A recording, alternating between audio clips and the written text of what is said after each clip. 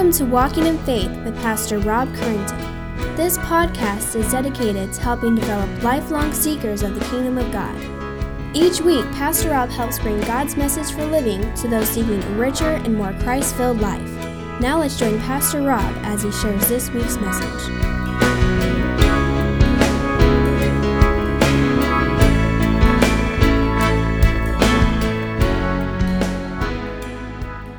Great dear Heavenly Father, hear our prayer this morning.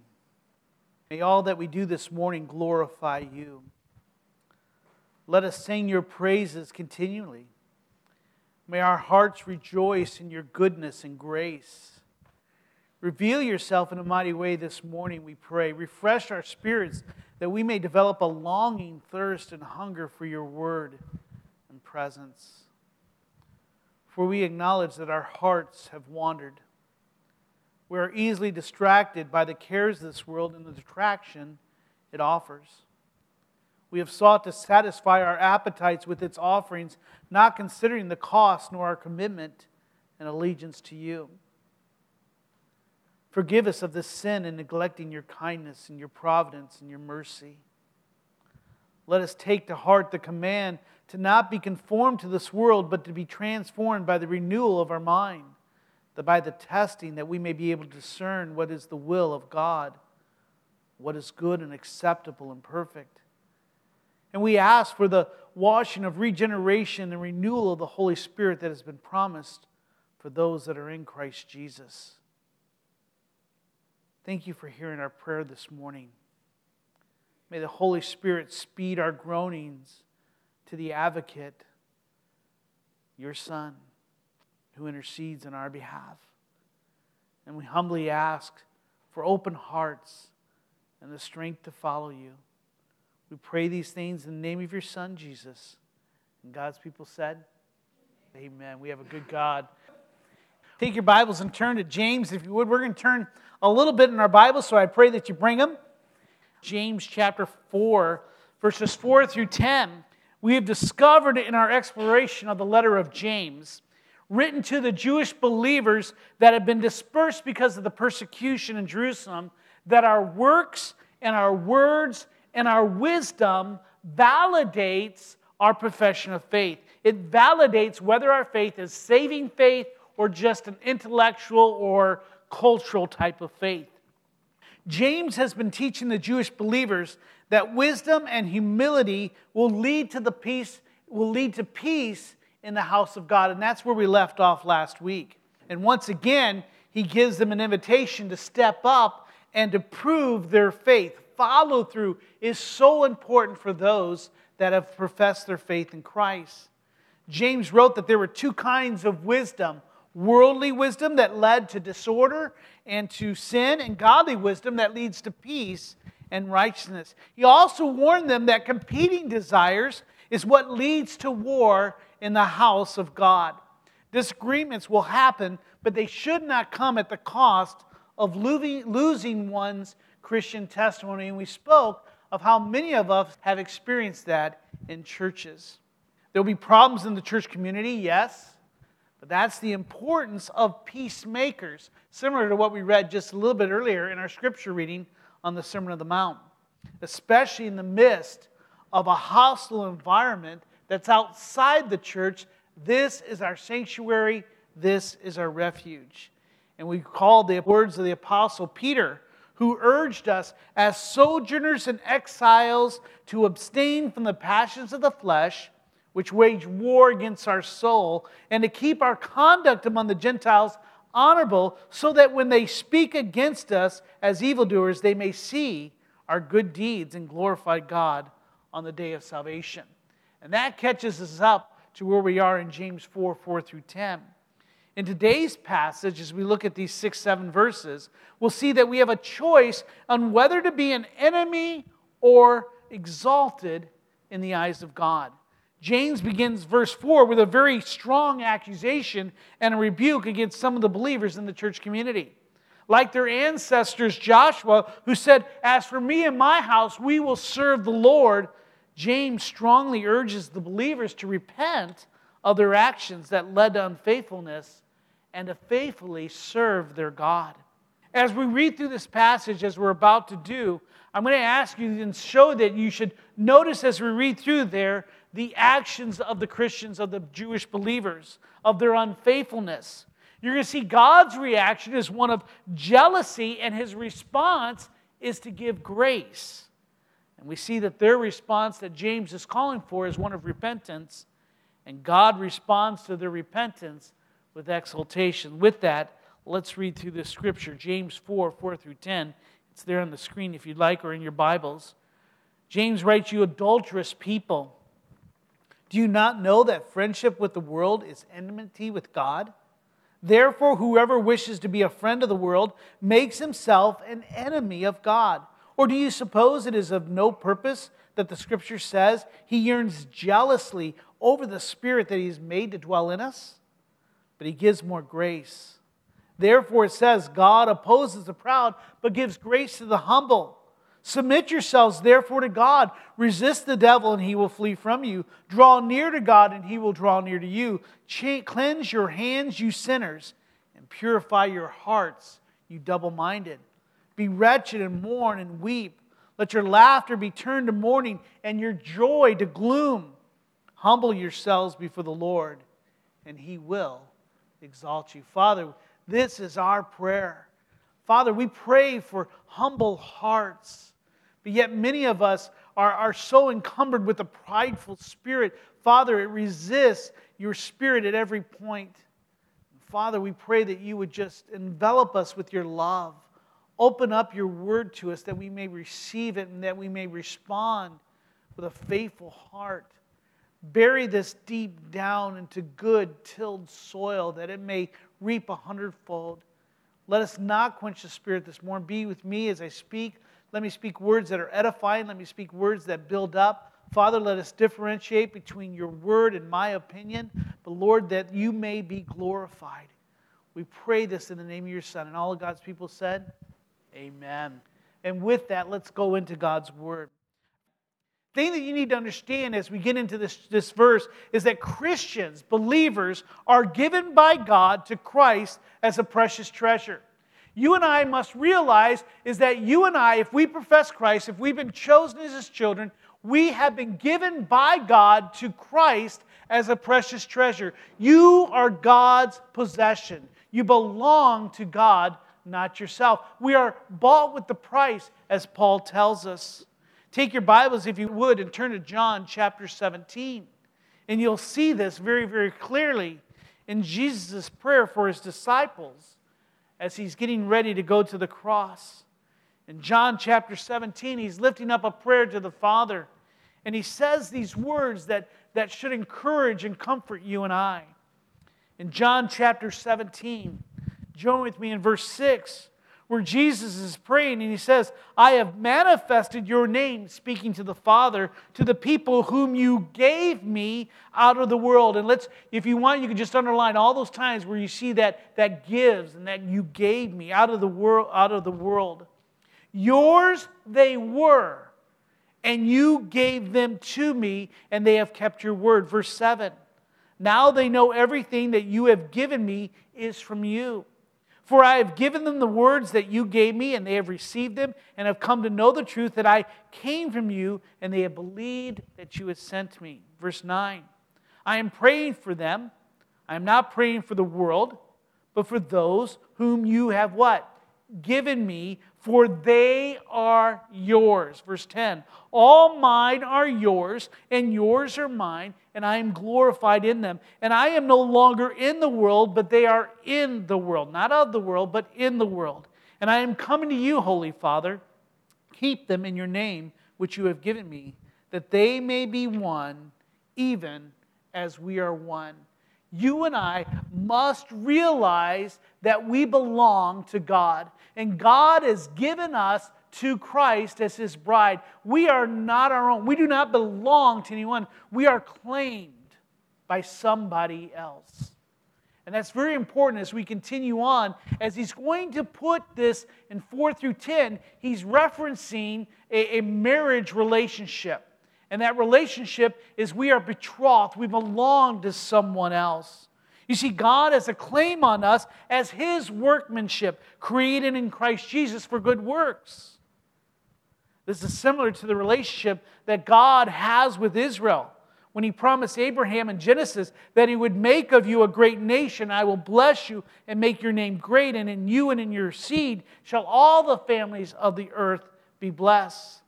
God also extended that promise to Moses when He said in Exodus, if you will indeed obey my voice and keep my covenant, then you shall be my treasured possession among all the people. Scripture goes on to write, of all the nations of the earth that I have created, He says to Israel, I have claimed you.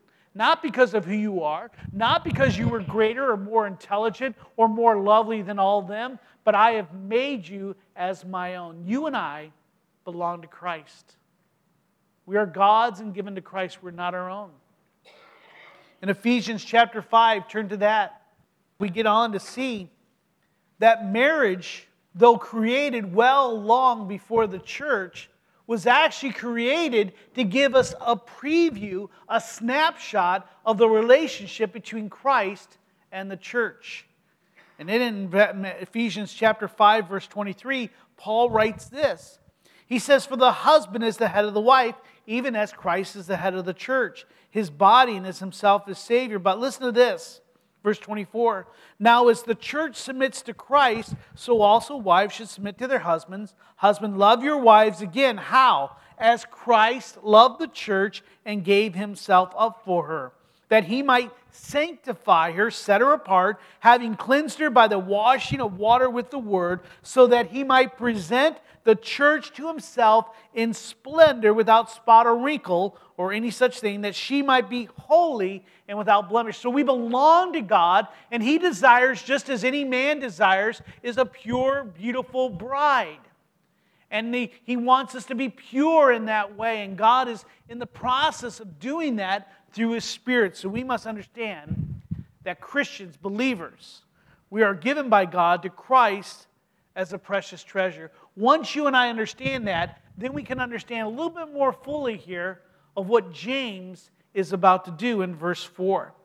For he says here in verse 4, you adulterous people, do you not know that friendship with the world is enmity with God?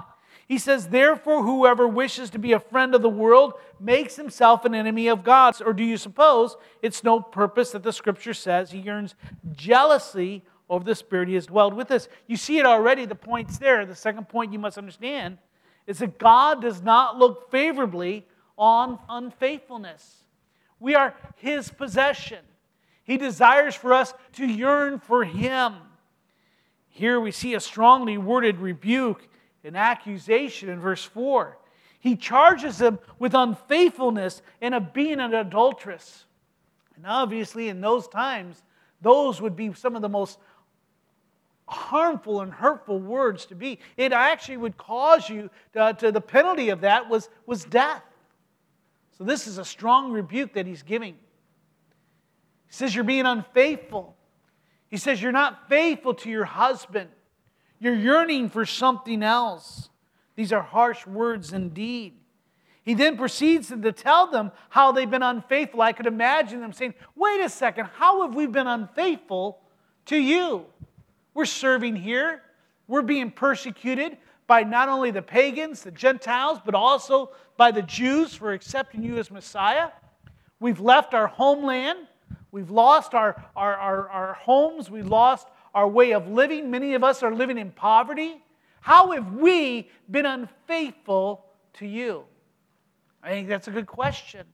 They're starting to look inward and say, wait a second, these are harsh words. Why do you accuse us? Well, He tells them very simply, you've been unfaithful by flirting with the world. You see, friendship with the world is spiritual adultery. They have a flirtation going on with the things of the world. We have to remember the Apostle John commands us in his first letter to not love the world, does he not? Nor the things in the world. Why? Because if anyone loves the world, he says the love of the Father is not in him. The things of the world are not of God. You may ask, well, how have they become friends of the world? Well, we've studied them over the last few weeks. In chapter 2, we saw that they were discriminating against people economically, the rich and the poor. They were in chapter 3, they were speaking negatively of each other, gossiping and cutting each other down. In verse 3, they were exhibiting envy and selfish ambitions in their dealings with each other. And in chapter 4, they were pursuing their own destructive pleasures. You see, instead of standing against the culture of the world, they were adopting the practices of the world. And in the process, they were becoming salt that has lost its taste and no longer good for anything except to be thrown out and trampled on. Instead of being friends with the world, you and I are called to bear the cross of Christ.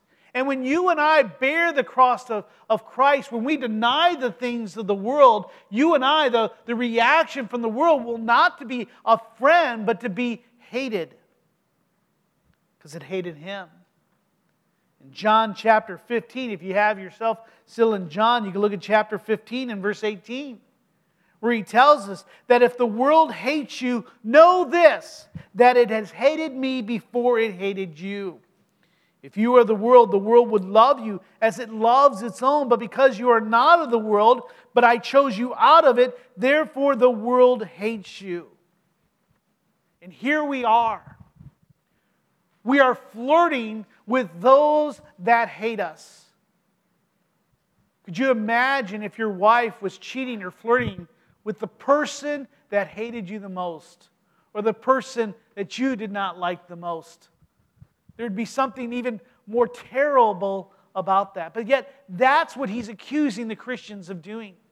He says you're looking at the world and you're looking at her beauty, you're looking at her attraction, and you're looking for her to satisfy your needs instead of the gifts of a good, loving God. And God says that's not to be so. To be of the world is to be the enemy of God. It's to go back to being disobedient children, rebellious, and objects of His wrath. We forget that so many times. And it's so sad today that many churches seem to adopt the practices of the world in our music and in our speech and in the way that we dress and the things that we like. We forget in Romans that the Bible says that they are guilty, those who do such things, and he lists all these things. And we forget that it also says those who give approval. You say, well, I don't give approval to those things that are wrong, those things that are evil. Well, sure we do. When we watch them on the TV screen, when we watch them on the movies, when we look for those things and pay money for them, we're approving of those things. In our voices and in our talk with each other, we say that we're against that, but yet, when it comes into our living rooms via the TV screen, we may just fast forward a little bit, but yet we're still involved in it. We find ourselves spending our money and spending our time and pursuing the same things that they desire, their own kingdom, forgetting that it's God's kingdom that you and I are to be advancing and not the world's. Let me ask you, what ways have you adopted the world's practices in your thinking, in your spending, in the way you spend your time and your finances, in the way that you deal with your family? In what ways have you adopted the thinking of the world in which you're looking for entertainment and pleasures? And not that there's anything wrong with some of the things that we do, but we have to, again, we need to look. In what ways are we flirting with someone other than our husband? We do that so often, many times without even any shame. Many times because we're not thinking about it.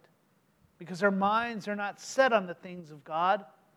He tells us in Colossians chapter 3, set your affections on things above, not on things on the earth. But you and I, so many times, is we've got those blinders on, and all we do is we see what the world has to offer. And truly, all we want for Christ is we just want a get out of hell free card. We just want fire insurance. The Bible says count the cost. It's not a simple prayer that gets you into the gates of heaven, but it's denying yourself, picking up the cross, and following Him. We spoke earlier in Sunday school in 1 Timothy or 2 Timothy. Paul says, those that live godly lives will face persecution. And we made just a little claim that if you're not facing persecution today, it's probably because you're not living godly lives. Some of you aren't hated by the world, you're embraced by the world. Not only are you embraced by the world, but you yourself are embracing also. So the challenge here, he says, you're an adulteress. You're an adulterer. You're being unfaithful. These are harsh words. But they may be true. You and I need to look and say, are we friends with God? Or are we friends with the world? Cannot do both. So many of us, we run through life having a spouse, but trying to have a boyfriend or girlfriend on the side, and it should not be so. Should not be so. We ourselves are guilty of spiritual adultery. You see, James is simply calling them to declare your intentions. Are you married or are you not? Will they be like Joshua or will they be like Israel? As God declared through the prophet Jeremiah, surely as a treacherous wife leaves her husband, so have you been treacherous to me, O house of Israel, declares the Lord. Let that not be said of you. Let that not be said of us. Let it not be said of OVBC. Let us be a church that's faithful as the bride of Christ. So not only is friendship with the world spiritual adultery, but he also tells us in those 3 verses there that God is a jealous God. Not only have we been adulterous, flirtating with the world, but it says God is a jealous God. He does not look on that with favor. Just as an earthly husband and an earthly wife would not look favorably on that, nor does God. In verse 5, James declares that God is jealous when it comes to His possessions. We see this in Isaiah 54, where he says, for your Maker is your husband, the Lord of hosts is His name, and the Holy One of Israel is your Redeemer. The God of the whole earth is He called. For the Lord has called you like a wife deserted and grieved in spirit, like a wife of youth when she is cast off, says your God.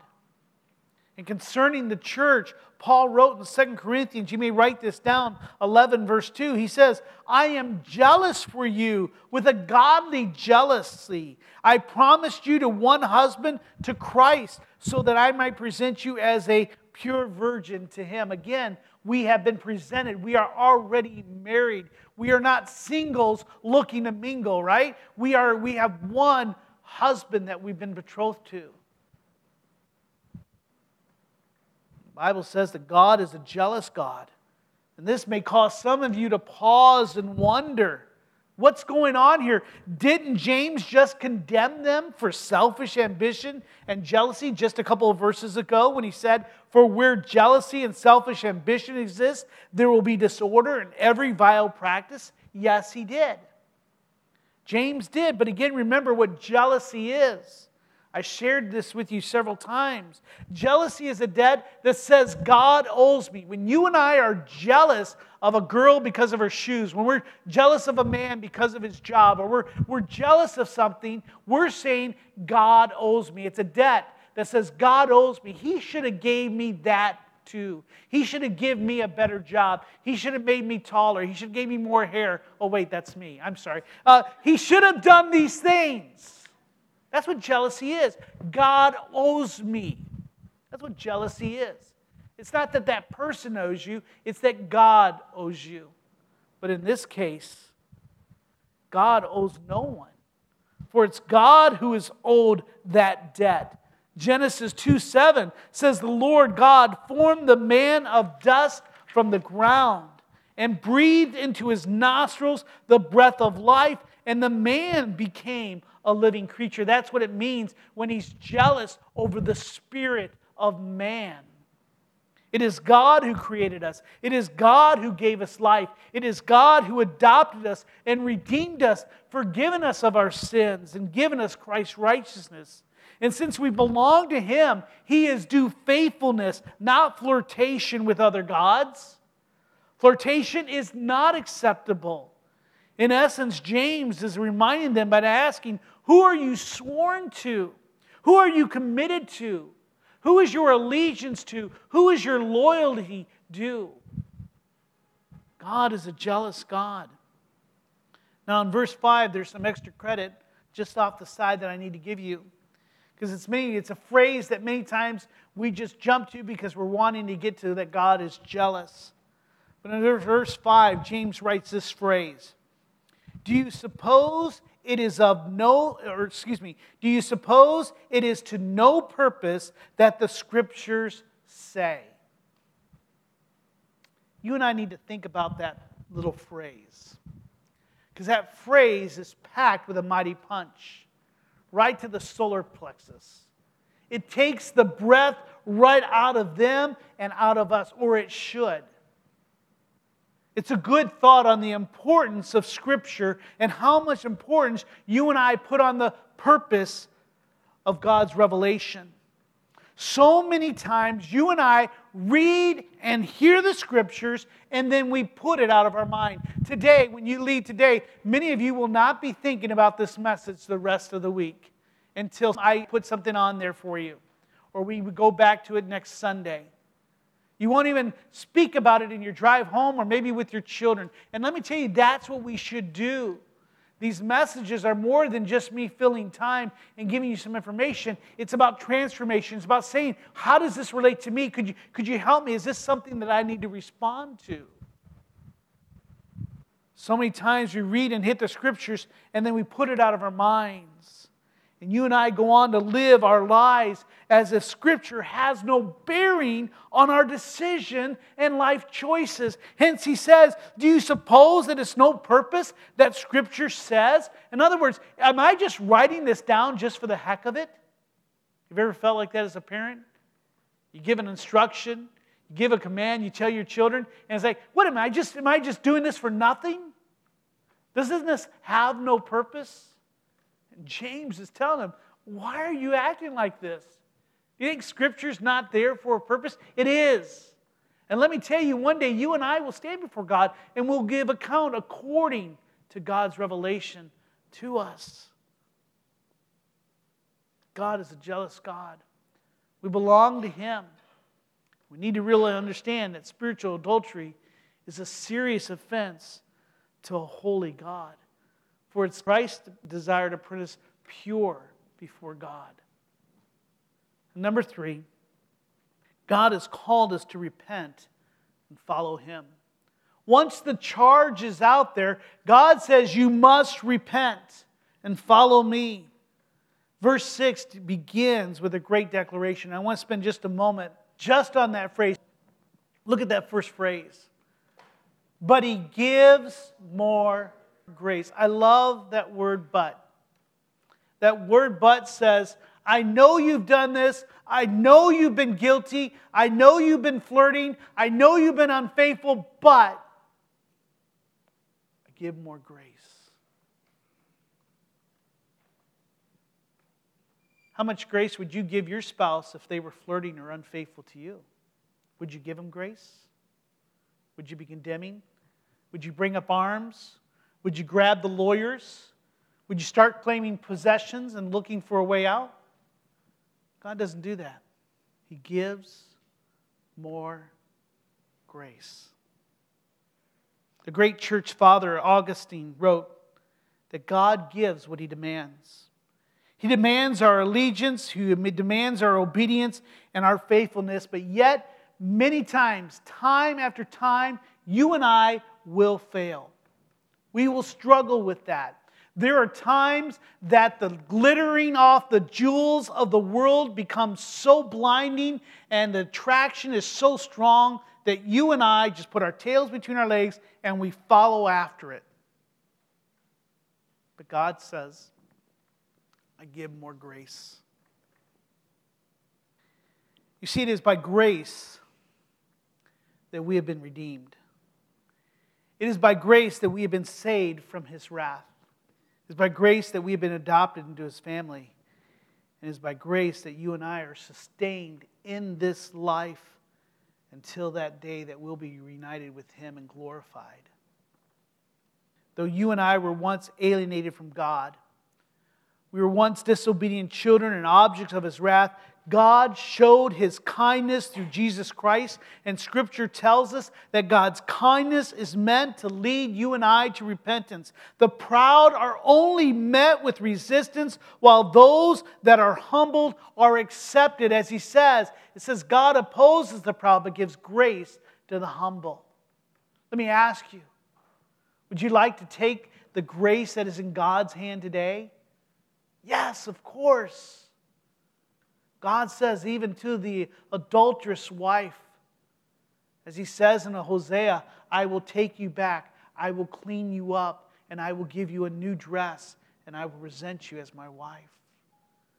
If you've struggled with flirtation and spiritual adultery, God says, I will take you back. You are mine. I will never forsake you and leave you.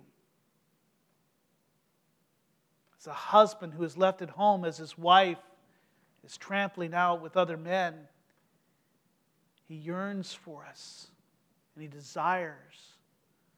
And like the father of the prodigal son, He comes running to us when our pride is broken and we humbly come to Him. And as Luke 15 tells us, that father ran. And Christ, who is that shunned husband, responds in the same way, taking His bride and embracing her. For He gives more grace. Repentance is the mark of a changed heart. God graciously changed our hearts towards Him. He made us see Him. He opened up our heavy, scaly eyes that we may see His true beauty. He removed our own stony heart full of rebellion, and He replaced it with a fleshly heart that beats with love and a devotion to serve Him faithfully. The mark of repentance is a humble and a contrite heart. So in verse 7, James gives them a series of commands to prove that their confession that Jesus is Lord is genuine and true. Look at verse 7. He's going to give us 3 commands with 2 promises while he finishes his rebuke. He says, submit yourself therefore to God. That's what you need to do. Just as a wife submits herself to her husband in love and respect and honor, we're to do so to God. And that's the call that I have for you this morning. Would you submit to the God who has embraced you? Would you submit to His beauty? Would you submit to His grace, His love, and His call for you? He says, submit yourself therefore to God. Resist the devil, and he will what? Flee from you. There is a promise. Resist him and he'll flee. Many of you are so like me. We're fighting sin. We're fighting the attraction to the world. We find ourselves flirting and it flirting back, and we're drawn to it. But we have to recognize that when Satan comes at us with his attraction, with his false fruit, even as good as it looks, as well as it tastes, we must recognize that we need to resist it. And he'll walk away. Resist, the Bible says, and the devil will flee from you. He gives us another command with a promise. He says, draw near to God, and He will draw near to you. Just as a husband will take his wife and embrace her, she will embrace even more so. That's what God is saying. Draw near to me, and I'll draw nearer to you. Many times the reason that we're struggling, many times the reason why the flirtation seems so strong is because we're drawing away from God rather than drawing near to Him. We find ourselves like the dog who's looking for a squirrel everywhere. Here's our husband, our God, our Savior, drawing unto us, and we find ourselves with our heads turned and our feet go where we're looking. Draw near to God, He says, and He'll draw near to you. And then He gives a rebuke and a command. He says, cleanse your hands, you sinners, and purify your hearts, you double-minded. Now, James has spoken about the double-minded man 2 or 3 times prior to this. This is something that he wants us to understand. In the house of God, there may be some of you that are still double-minded. You profess Christ, but yet you're still trying to live in the world. And he says you must not do that. He says in James 1 that you're unstable in all of your ways. I don't re-preach that statement, but we need to recognize that a double-minded man is not something that you and I need to be. A double-minded man or a double-minded woman. He says, cleanse your hands, you sinners. Purify your hearts. Why? Because we cannot be married to one and have a wandering eye. That does not lead to good marriage, right? It does not lead to one. Our focus must be on the one who owns us, the one who we've been given to. In verse 9, he goes on to say, be wretched and mourn and weep. Now, this is a strange phrase that we're about to see here, these sentences here, these commands, where he says, be wretched and mourn and weep. That seems odd. Why should I do those things? He says, let your laughter be turned to mourning and your joy to gloom. That's similar to the language of the prophets used in reaction to God's judgment. In Joel chapter 2, verses 12, he says, yet even now, declares the Lord, return to me with all your heart, with fasting, with weeping, and with mourning, and rend your hearts and not your garments. In other words, live it out, just don't go through the actions.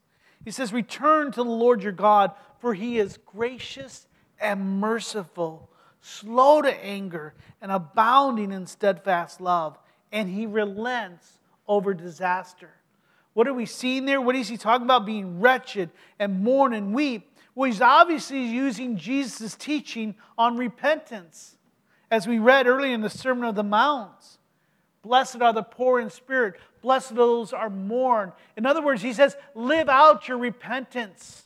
It's not just saying, oh, I'm sorry, but it's a change of mind. It's a change of heart that shows I'm moving in a different direction. So he's saying to the spiritual adulteress, this one who flirts with the world, he says, you must totally repent.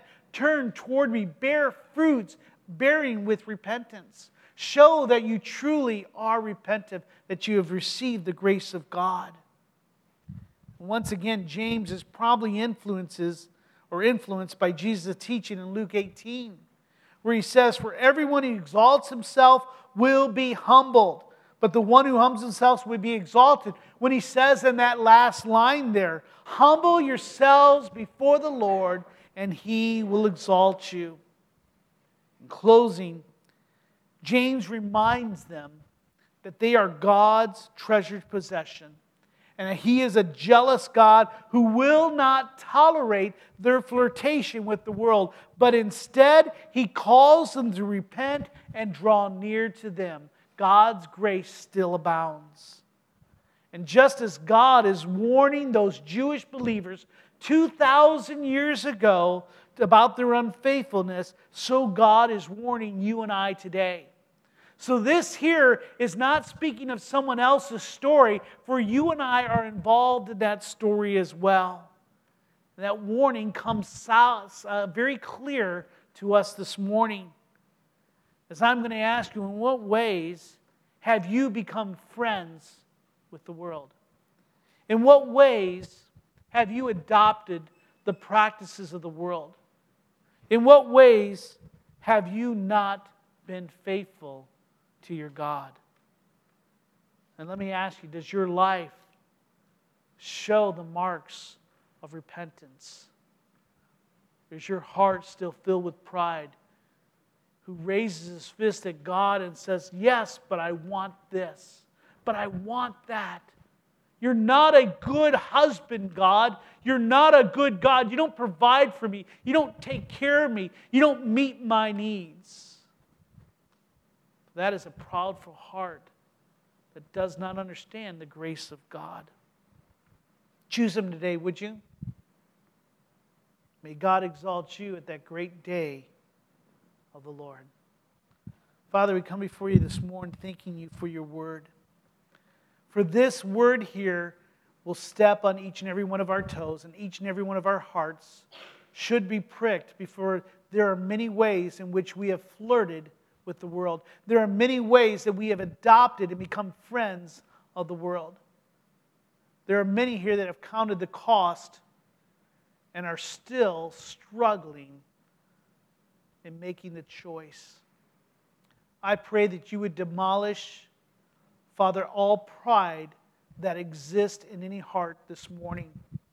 And Father, if it's your will that you would crush it and that you would crush our spirits that we may see you, and that through your grace in that crushing that we may see how beautiful you are, that we may see how wonderful that you are, and that we may claim you as our treasured possession as you claim us. Father, protect us from Satan and his works, for he seeks to draw us away, and we are so fickle, Lord, in our affections for you. Strengthen him. Lord, gear us for the battle that's ahead. And Father, if there's any here that you are calling for the first time to come and choose and trust in you, Lord, I pray that they would do so today. It's not a simple prayer. It's just following and seeing the cost and following you. May they make that choice this morning. We pray this in the name of your Son, who makes all things possible, we pray. Amen.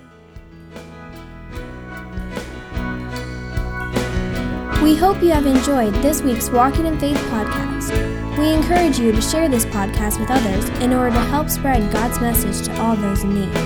If you have any questions or comments, we would love to hear from you. Email us at walkinginfaith@orangevilla.org. You can help us spread this podcast by writing a review at iTunes, and don't forget to visit us online at orangevilla.org.